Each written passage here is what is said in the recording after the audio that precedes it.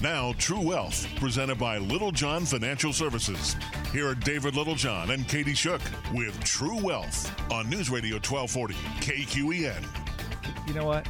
I'm just going to let you do the intro. You're like, it's for the last couple of weeks, I've been like, well, she's not in studio today, but guess who's back, gang? I'm back. It's Katie. I'm so excited to be back in studio today. On Tunday. It's actually not. It's actually Tuesday, but I was out yesterday. It feels like a Tunday to me. It's a Tunday for you. I was not out yesterday. Man, I'm not going to go into it on air. Welcome to the True Wealth Show, everybody. Just so you know. Yeah, I'm not going to go into it on air, but oh my gosh, my personal life has been a little bit of a train wreck this last month. Like, I lost all of June. I don't even know what happened to June. Like, it just is gone. So I am very glad to kind of be back in the saddle, back into normal. I don't even want to say the word normal anymore. I feel like I should wash my mouth out with soap because there is no such thing as normal. We are in just like crisis mode or something all the time. It feels like it's a weird pandemic mode. I mean, what is it? I don't know. Here, I can't avoid the topic. I mean, I should, but I'm not. You know, well, we can do it without making it super political. Well, and so this isn't about political. This is just this really interesting observation around. Everybody knows by now that July 1, there's an order to wear masks if you're in public. Right. Inside any Which is tomorrow. Public buildings, right? Is it outside too or just inside? I think it's outdoors. I thought it was in any public space. Public space. And so even outdoors, we're saying we got to wear these masks. And there's two observations that I will make about this that are just sort of driving me batty. Okay. Observation number one. Observation number one. The group that is the most threatened seems to be the group that also is the least likely to comply. Which group would that be? Well, so folks that are higher at risk, and I'm just going to go ahead and say it. I'm not trying to be mean or anything like that. We're talking statistically. Statistically, but we're not picking you out. Folks that are older tend to be the ones that have said, look, been there, done that. I don't want to do it. Okay. It's like they just sort of acknowledge, hey, this could happen. And so they just shrug their shoulders and go, if it's my time, it's my time. I don't want to do this. You know, that's interesting you say that because I've had some decent conversations about wearing masks and not wearing masks with the generation that I will say is 60 plus. Mm-hmm. And they've actually said like, oh my gosh, I'm concerned that people aren't wearing masks. And like, I mean, not that they want to wear them. I think they all are kind of like grumble, grumble, grumble. Nobody really wants to wear one. But they've gone, man, like I'm at risk. It makes me nervous that other people aren't doing anything about it. And so the people that I've talked to 60 and plus have a little different, like they don't mind wearing them and they know it's for their protection. See, I've not talked to very many people in that group at all. Most people have kind of said, it's up to me. I'll wear it for me, but I don't know why everybody's doing this. It's definitely very divided, right? Like I honestly, I don't care. If you want me to wear a mask, I'll wear a mask. It sucks. I'm not comfortable. I don't like it, but I'll do it. Like I'm not defiant. I'm not trying to make a political statement. You know, I'm a rule follower. I like to follow the rules, even when I don't agree with them. And part of that is I'm trying to teach my children. Got to follow the rules. I'm rolling my eyes a little bit here. It's like, do you now? I don't mind bending them, but I don't break them. So here's my other observation on this. Yes. I think that most people that are not mean are willing to wear a mask. But as soon as you tell somebody to do something, it's different than asking them. If you ask me to do something, I am so quick to be like, how can I help? By the way, this is totally David. David has said this multiple times. But it's not just me. I know lots of people like me. They're like, I agree. If you ask for help, man, I will go out of my way to help you. You start demanding something of me, and I'm like, Yeah, no. Just a big nope. That's not how that works, okay? You can ask for something, but there's no compulsion. Right. And that's part of the issue here. So I have a question as I was talking to another business owner about semantics. So if it's like a wedding or a private party, which is not technically open to the public, right? Because I don't know the answer. The Food Administration and everything else defines like open to the public that anybody can come or anybody can sign up. Like they can walk off the street and be part of it. Right? But if it's a private event like a wedding where it's invite only, are they required to still wear masks or not? I don't know.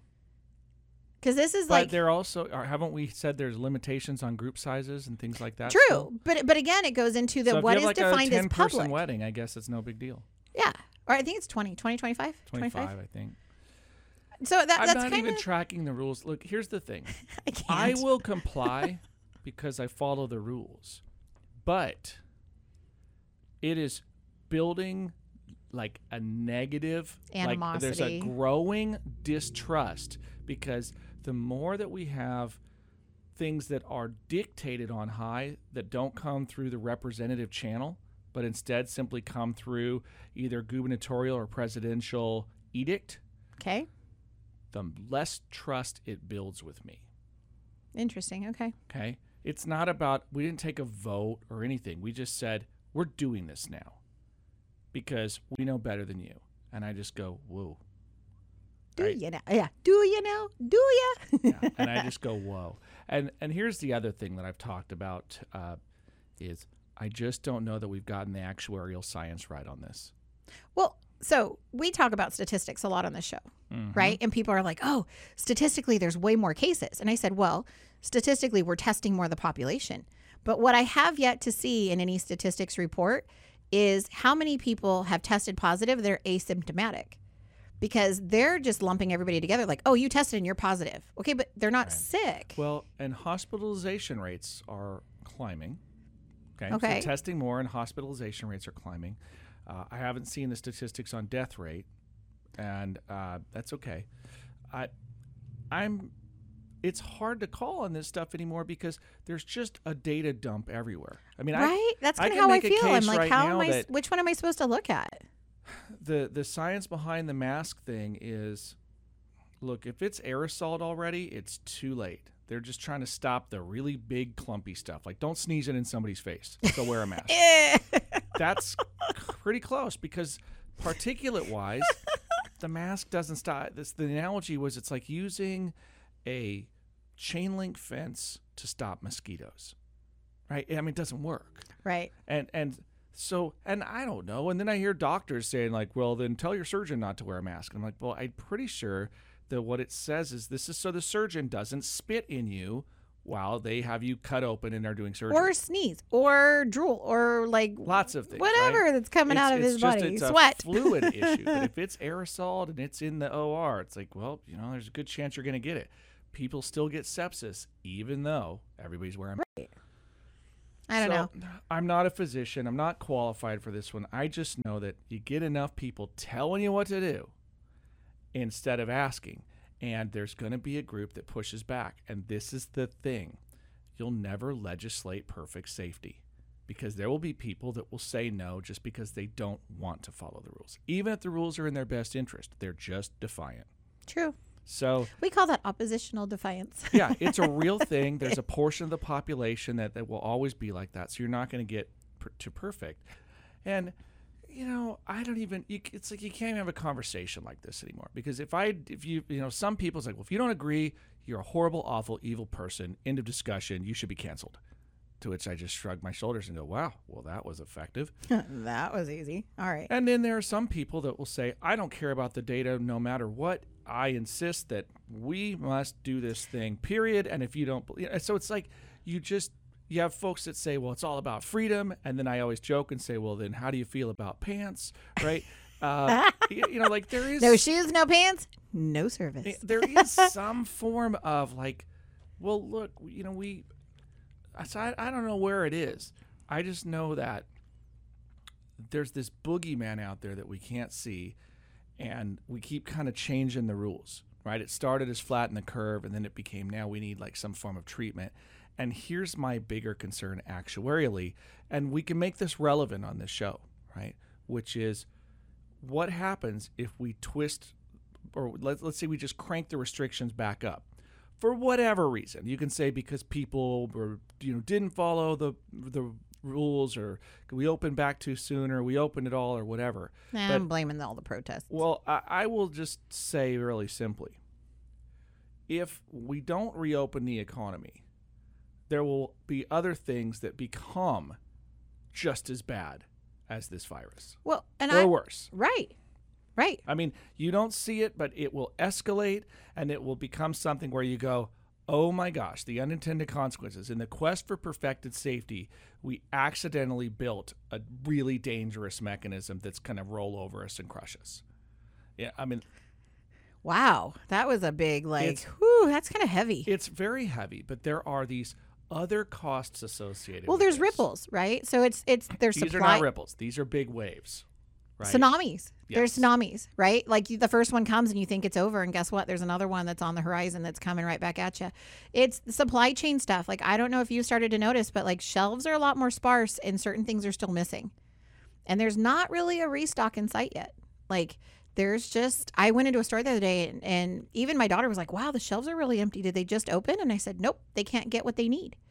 And trying to order stuff, stuff is still coming from China, but it's definitely on the slow boat now because they're trying to figure out how to get it, where to get it, what's going on with it, and then people don't trust it. And here's interesting statistics like consumer spending is declining. Now, on the flip side, savings rates are increasing, but that's more of a fear sign, right? So if we're expecting economic recovery, we're certainly better than we were a few months ago. Right? I mean, the consumer is spending more than they were a few months ago. But compared to a year ago or compared to pre-COVID levels, still off. Well, if we took, I don't even know what portion or ratio or whatever, but if we took a portion of what we buy that we normally get from China and that supply chain is broken, then there's a portion of consumer spending that automatically is turned off based on what we can't get any longer. Yeah. And then there's an economic theory that says if it's unavailable, there'll be substitutions. So usually the money gets relocated. But it's just interesting to see so there's these knock-on effects, right, that happen when you shut an economy down. I don't know if we really talk about these on the show much, but I think we should. We should talk about what happens if we were to shut the economy back down. Because I think investors need to look at this, right?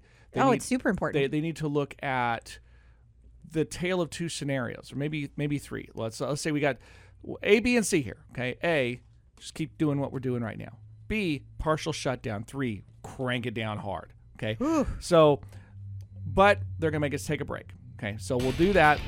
We'll come back, and I want to give you a sense of, hey, you're trying to figure out as an investor, what are some things to consider? We'll talk about those right after this. This is David Littlejohn, And Katie Shook, and you're listening to True Wealth on News Radio 1240. KQEN. Hey gang, welcome back to the True Wealth Show. I am your host, David Littlejohn, and back in studio with me. Katie Shook. I miss it. All right, we love it here, and it's honestly probably my favorite time of the week. I love doing the True Wealth Show. Love our listeners. It's super fun.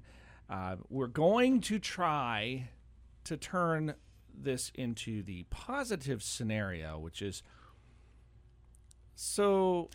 It doesn't have to be positive or negative. Let's turn it into the reality show. Okay, What's the reality good, about what's good. going on about the masks? Because, I don't want people to think we're, just being fluffy. And I also don't want them to think we're hiding anything from them. Like, let's just tell it like it is. And I'm going to say, though, this is as apolitical as one can make it. Everybody out there realizes that, okay, so Dave's a church guy and he's pretty conservative, but I'm pretty open-minded about, like, look, I'll hear you out. And I will meet in the middle and compromise with people because that's how stuff happens in the world. But you're also about the data. You're not about the side. Like right. It's not an emotion thing for me. But it's not a team thing for you either. It's not like they're my team, so I have to vote with my team because they're my team. Correct. It's like you always look and go, you know what? I want the best guy to win. I want the best platform, the best data. Like you're constantly looking for the best. I'm an unusual personality. I'm what you would call a maximizer, first of all, which means I like to squeeze the most out of the opportunity set possible. Okay? Yes, you do. Okay, so I'm frustratingly so to some because I'm like, nope, it's got to be the best for whatever we're spending on it. It must be the best that we can get at that price point. So that's the first thing. Right. And it also means I'm not a single issue voter.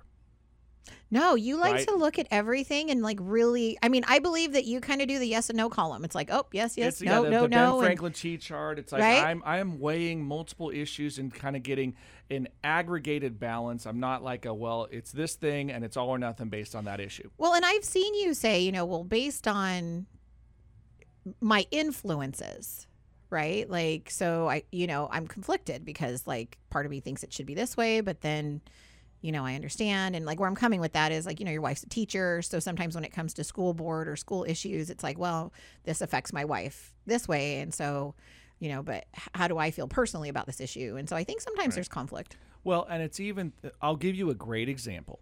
Okay. I've used this term on this show before.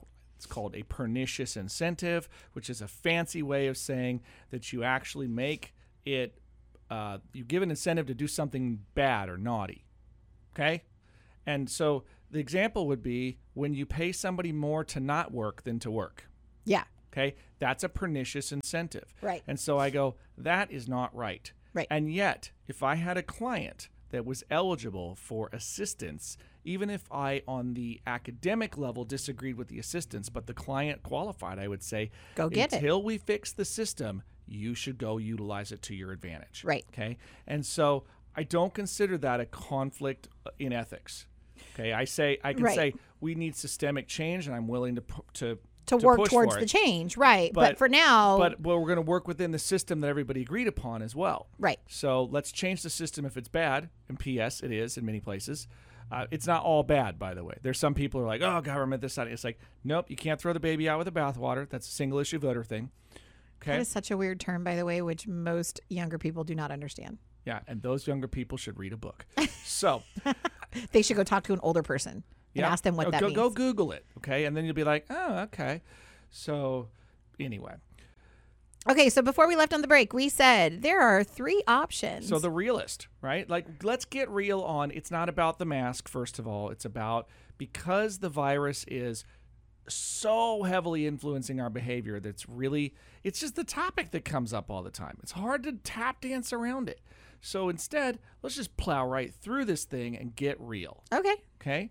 The Get Real First, show. The Get Real is, let's assume a couple of things, okay? These may not be true, but we'll make assumptions, okay? Let's assume it's pretty bad.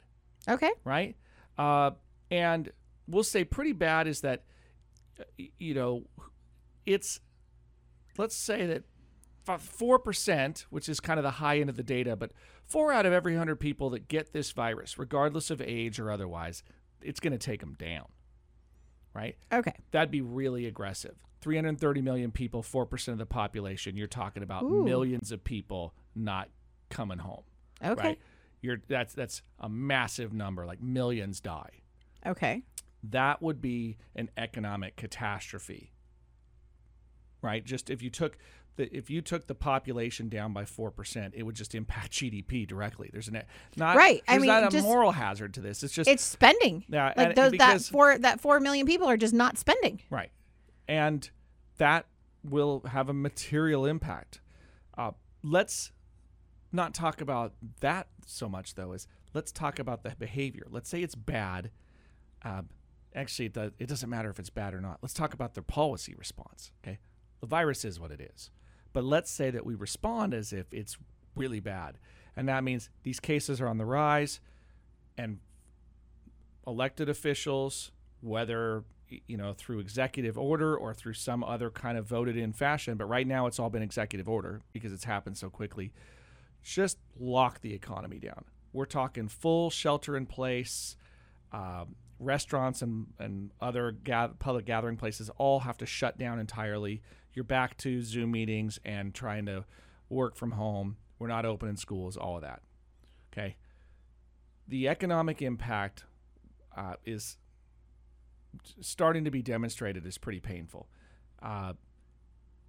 Here's the question. Do we or don't we get a second round of stimulus or additional payments for people not working?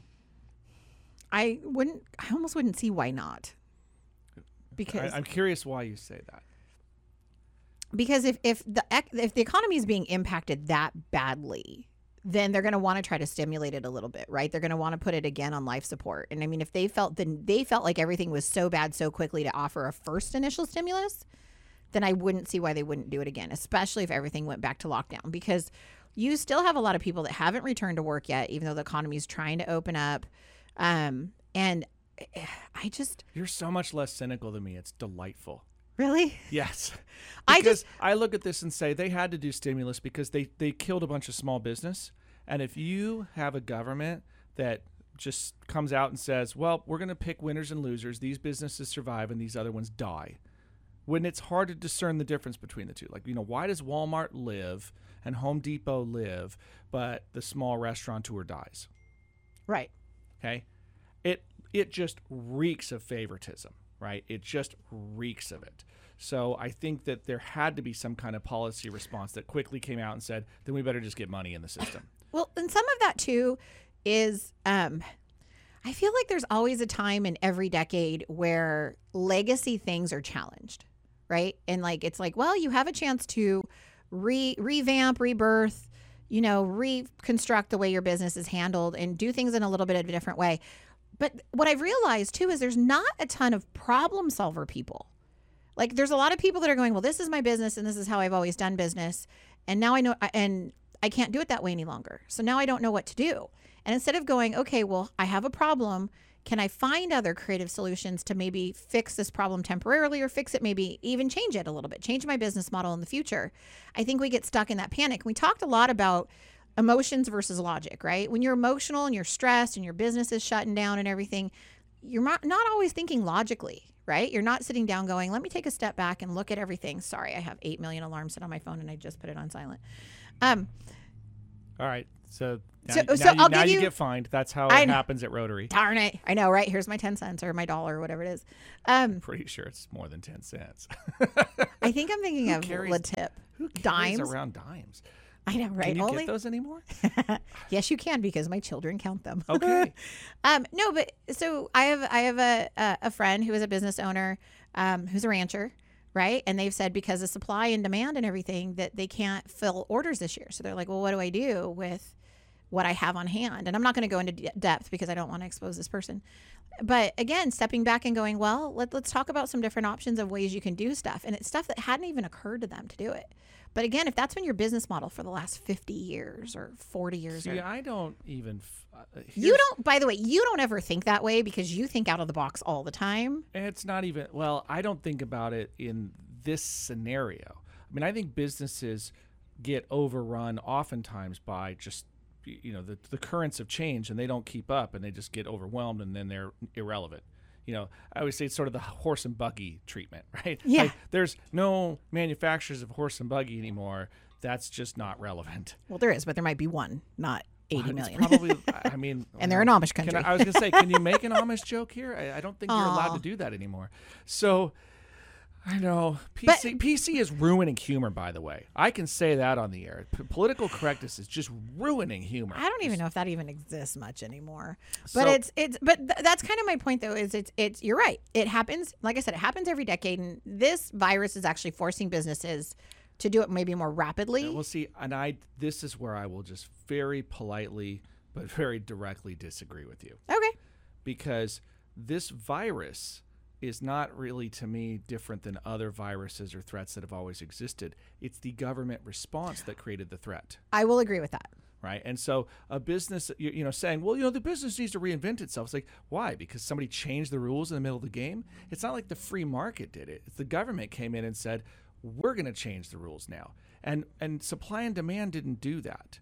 Right? No. And that's where there is this massive disagreement in the marketplace about whether or not it's appropriate for the government to intervene like this. Right. No, and I agree with you on all those points too. Like, I mean, and I'm not saying the businesses have to revamp. I mean, some of them are sheltering in place. They're just saying we're gonna weather the storm, and hopefully the storm passes soon enough that we can open back up, right? And we don't die while we're stuck inside. But sometimes you have to find creative solutions for what you're looking for. And you're right. It wasn't something by choice. It was thrust upon you. This is back to my original of, so when I asked you, do you think there'll be more stimulus? I think there will be. Of course. And I don't say that flippantly or derogatorily. I'm just saying, well, sure there will, because no politician has thought through what the heck's happened in the first place. This is all about so scared to death to do my taxes next year. And for the general population to try to figure out what rules and stuff they're going to write in and remember, change. It'll be April 15th, so it's in 9 months. So you don't get a year. Maybe. They may extend it to July next year. You don't know. This whole thing, I guess I go back to the point of when you start inventing money and you think that solved it, it's like, you know what we did? We did some really aggressive policy, and in hindsight, we'll see if it was the right move actuarially. I still say, right, and this is just meaning that if you calculate what it costs and what we got for the cost we paid, did we get what we paid for, right? I mean, I'm oversimplifying, and that term's not entirely appropriate, but it is, if you understand my intent behind my meaning, which is, so we had this massive policy response. And at first we didn't have any idea whether it was good, bad, or otherwise. We just had to do an immediate assessment, and it needed to be a stop the damage as quickly as possible so that we can assess what's going on and then try to mitigate our policy. And that got dragged on a lot longer than we intended, I believe.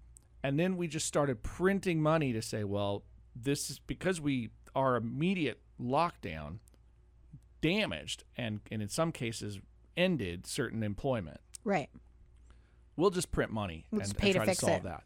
So say yeah. And fix then, it with our checkbook. Right. And then fix it with our credit card. Yeah, right? not even our checkbook, our credit card. That's true. And then we And continue at to what say, rate? well, now we got to start paying the bill at some point. We better start letting people get back to work. And now we're starting to say, nope, we might have to shut them back down and use the credit card again. It's dangerous. What does that mean? It's a slippery slope. It's just it's like an oil slick out there. Well, I don't think it's going to happen that way. I think something else is going to happen. Oh, you do you? I do. And this is what I really think is going on with the whole mask thing Okay. and everything else. But guess what? We got to take a break. We do. So if you want to hear my crazy musings about why this mask thing, I'll tell you, but we got to take a break. So stick around. We'll be right back. This is David Littlejohn. And Katie Shook. And you got True Wealth on News Radio 1240. KQEN. All right, time to get back off the phone and onto the microphone. Oh my God. I know. See what you did? I thought you said it was on silent. It is on silent. The And thing yet is off. It Alarms. totally. I don't think alarms are on silent on purpose. You know where it's going to be next time? In my car. In the car. Yep. We can't have the. My cell. She is blowing up like you My cell wouldn't phone's on believe. timeout. It's so I will tell you, my life is chaotic still. And I set alarms so that I don't forget to do things.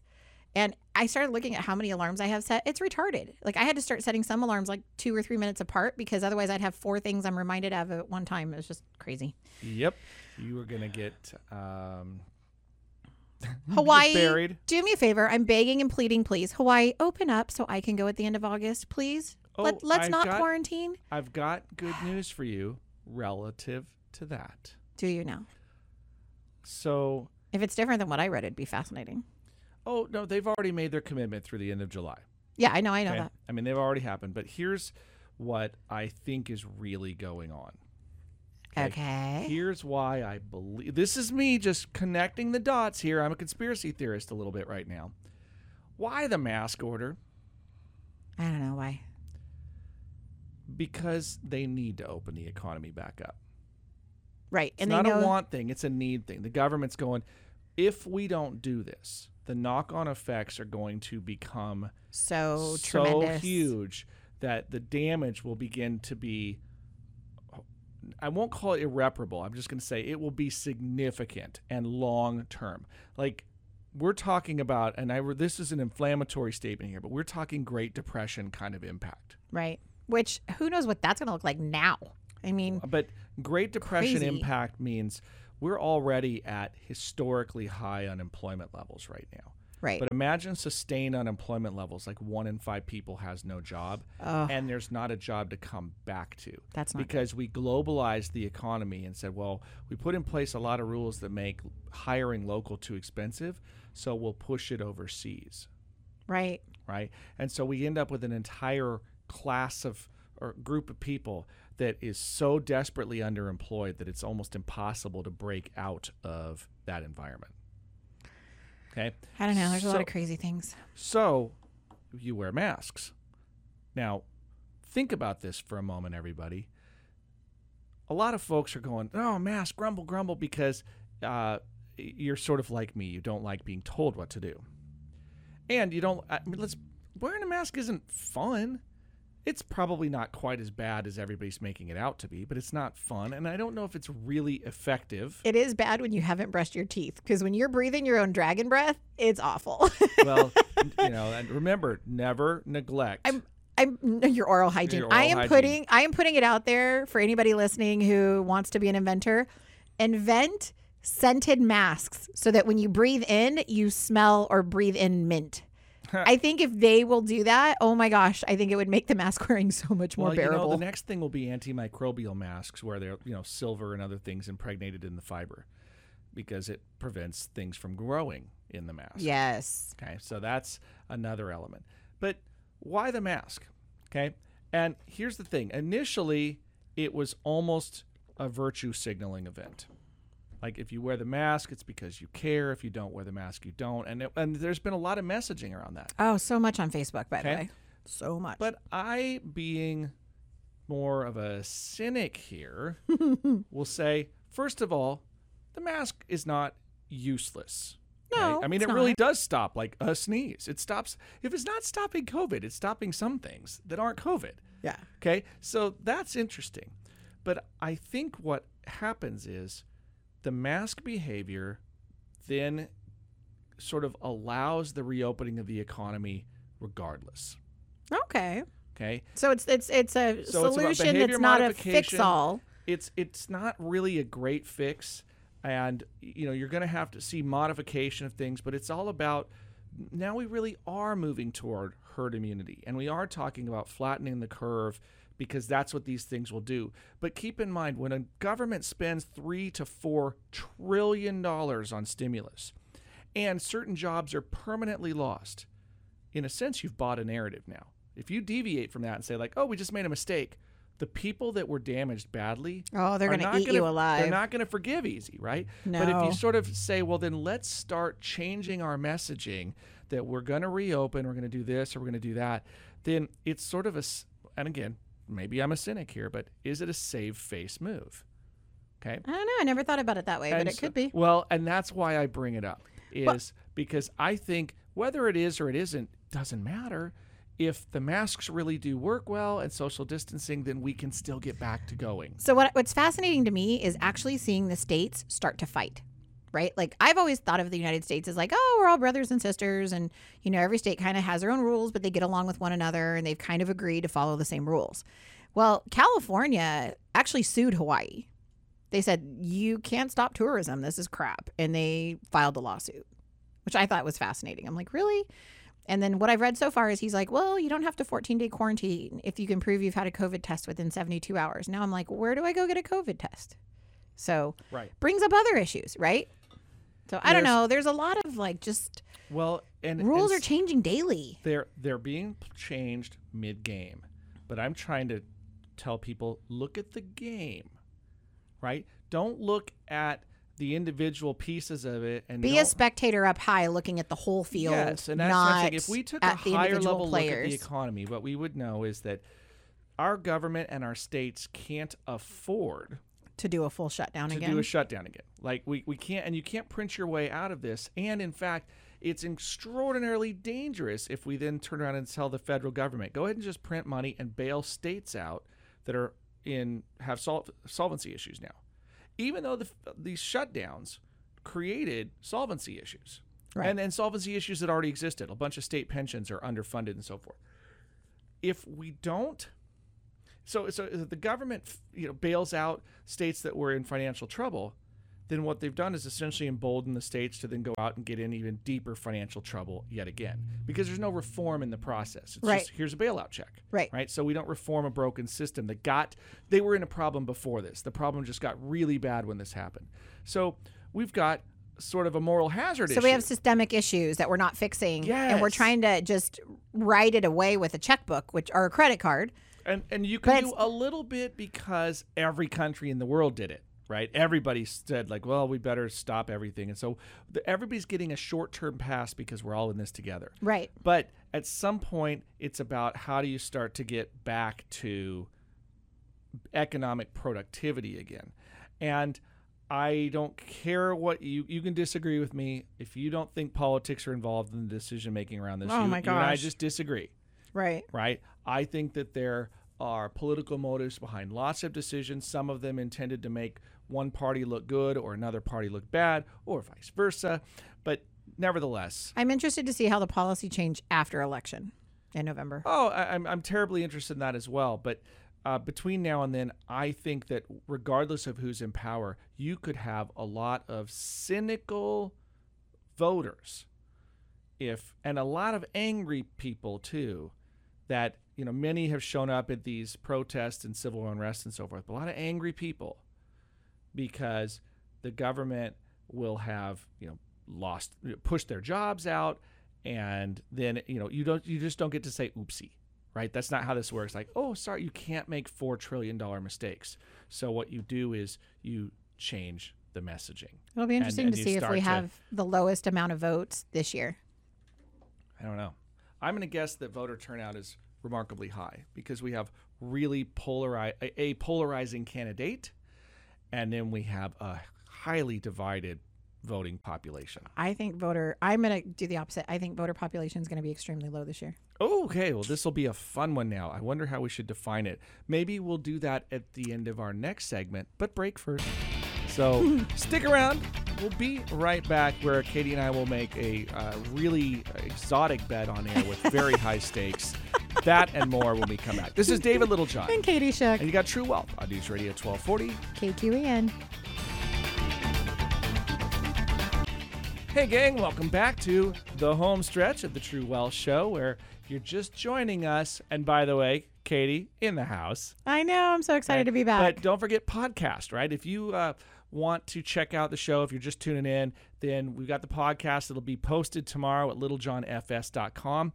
And if you're really looking for an adventure, join us tomorrow at 2 p.m. You can check out Facebook or YouTube. We've already posted the links so that you can join us, but we will be streaming live. We've got some special announcements. Big announcements. Right? So special announcements happening tomorrow live at 2 p.m. Good announcements, not bad ones. Right? Yep. These are cool. And I'm like holding back because I would love to announce it on air right now, but no. Tomorrow at 2. We will not. 2 p.m. Pacific Standard. Yep. Live stream, Facebook and YouTube. And then for those of you that don't make the live stream, you can also, if you haven't, go to our webpage and you can sign up for our newsletter. If you want to get on the mailing list, we will send a follow-up link for everybody so that you can go find it. It'll be on YouTube, by the way. So if you go to our YouTube channel, you'll see the special announcement afterwards. But you can check it out live tomorrow at 2 p.m. And then what were we talking about here? We were making a bet. I said I believe there was a bet. On voter turnout. Right. So you believe that voter turnout... I think it's going to be low. I think people are just agitated and irritated with everything that's going on right now and kind of just don't want to deal with it. So I think voter turnout will be low. But you believe that it's going to be high for the exact same reasons. Like you think it's going to be higher because people are agitated and irritated and want to change things. Yes. So I think that people are as passionate as I've ever seen them on one side. And it's interesting. There was in the last election in 2015, a lot of people would have characterized the election as Hillary Clinton. Well, I guess it was it 2016? Yeah, because it's 2020. I thought it was every 4 years, babe. Come on. Yeah, so it was 16. Come on, Dave. Yeah, it was the end of 16. That's correct. Okay. So, yep, that's why she's here. So it was sort of a Hillary versus anybody but Hillary was how a lot of people characterize that. And it appears to me that this next election is Donald Trump versus anybody but Donald Trump. Oh, that's kind of true. Right? So it's just the other polarity, if you will. And that's what's fascinating. And of course, there's this debate on whether or not there should be mail-in ballots. And, if we're still in COVID lockdown, do you let more states do more mail-in ballots? And does that change the outcome? Which it very well may, right? Because mail-in ballots potentially could have a lot easier turnout and a lot sooner. And I'm not even going to, go into are they secure or not or whatever. I mean, how much fraud? Right? I'm just, right. But if you think about the strategies at play, if things lock back down, and then you've got this push for mail-in ballots, how does that change the potential outcomes? Think about which bases are energized over which issues and so forth. And you can see that here's the dirty secret about a lot of the media and what we see today. It's all political science. It's true. And I think there's a lot of political science in the way that the issues are being managed around the virus as well. I think there's real science, by the way. I think there are people that genuinely are trying to do a great job, like genuinely. And I think that a lot of our, well, there's a word for it now with our epidemiologists. That's what it is. The folks that are disease specialists. David likes to pick out really big words to sound really smart. People are talking about, well, what scientists are out there telling us these things? So there's epidemiologists, and then there's a lot of different folks. I mean, I don't buy it when somebody says, well, scientists are saying, or doctors say. It's like, great, so they went to school. That doesn't mean they're right. Okay, I've met a lot of doctors that are wrong. Just saying. They're still human. People still have the right to make mistakes. Nobody is perfect. Whatever the case, there are people that are working hard, and then there are people that are working hard at controlling a narrative. Right. I think it happens from all angles, both sides. So I'm not trying to say one group's in the clear and one group is not. Do you know anybody that's in a clear? Like I haven't found one method that I fully trust. Yeah, me neither. Okay. It's again, not picking winners versus losers. I feel like nobody's telling the truth. Everybody's just telling their side of the story, and somewhere in the middle is the truth. We're all biased. There's no such thing as zero editorial, because even the news reporter has a personal viewpoint when they learn about the news and how they recommunicate it. Right. It's inescapable that there's some editorial nature, even to what's included or not, and the choice of wording and so forth. So there will always be a little bit. The question is, how egregious is it?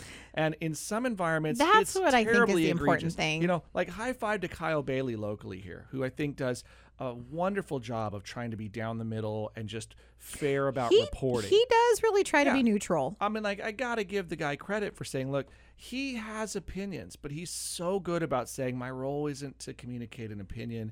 My role is to tell you the truth or to try to tell you the information. Yeah.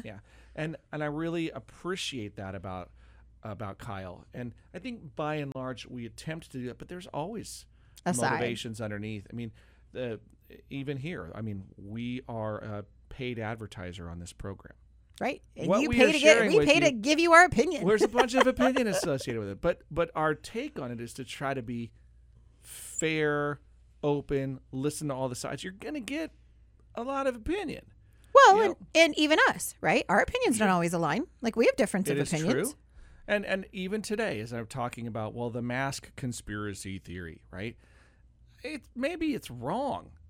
Who says that on the radio? Maybe it's wrong. I'm just saying it's kind of an interesting thought experiment to think about what's at stake, right? What's already been committed to, and then how do we I'm not so convinced that we have a government that's interested in destroying everybody and turning us into communist China or something like that. There are those that believe that's the end design.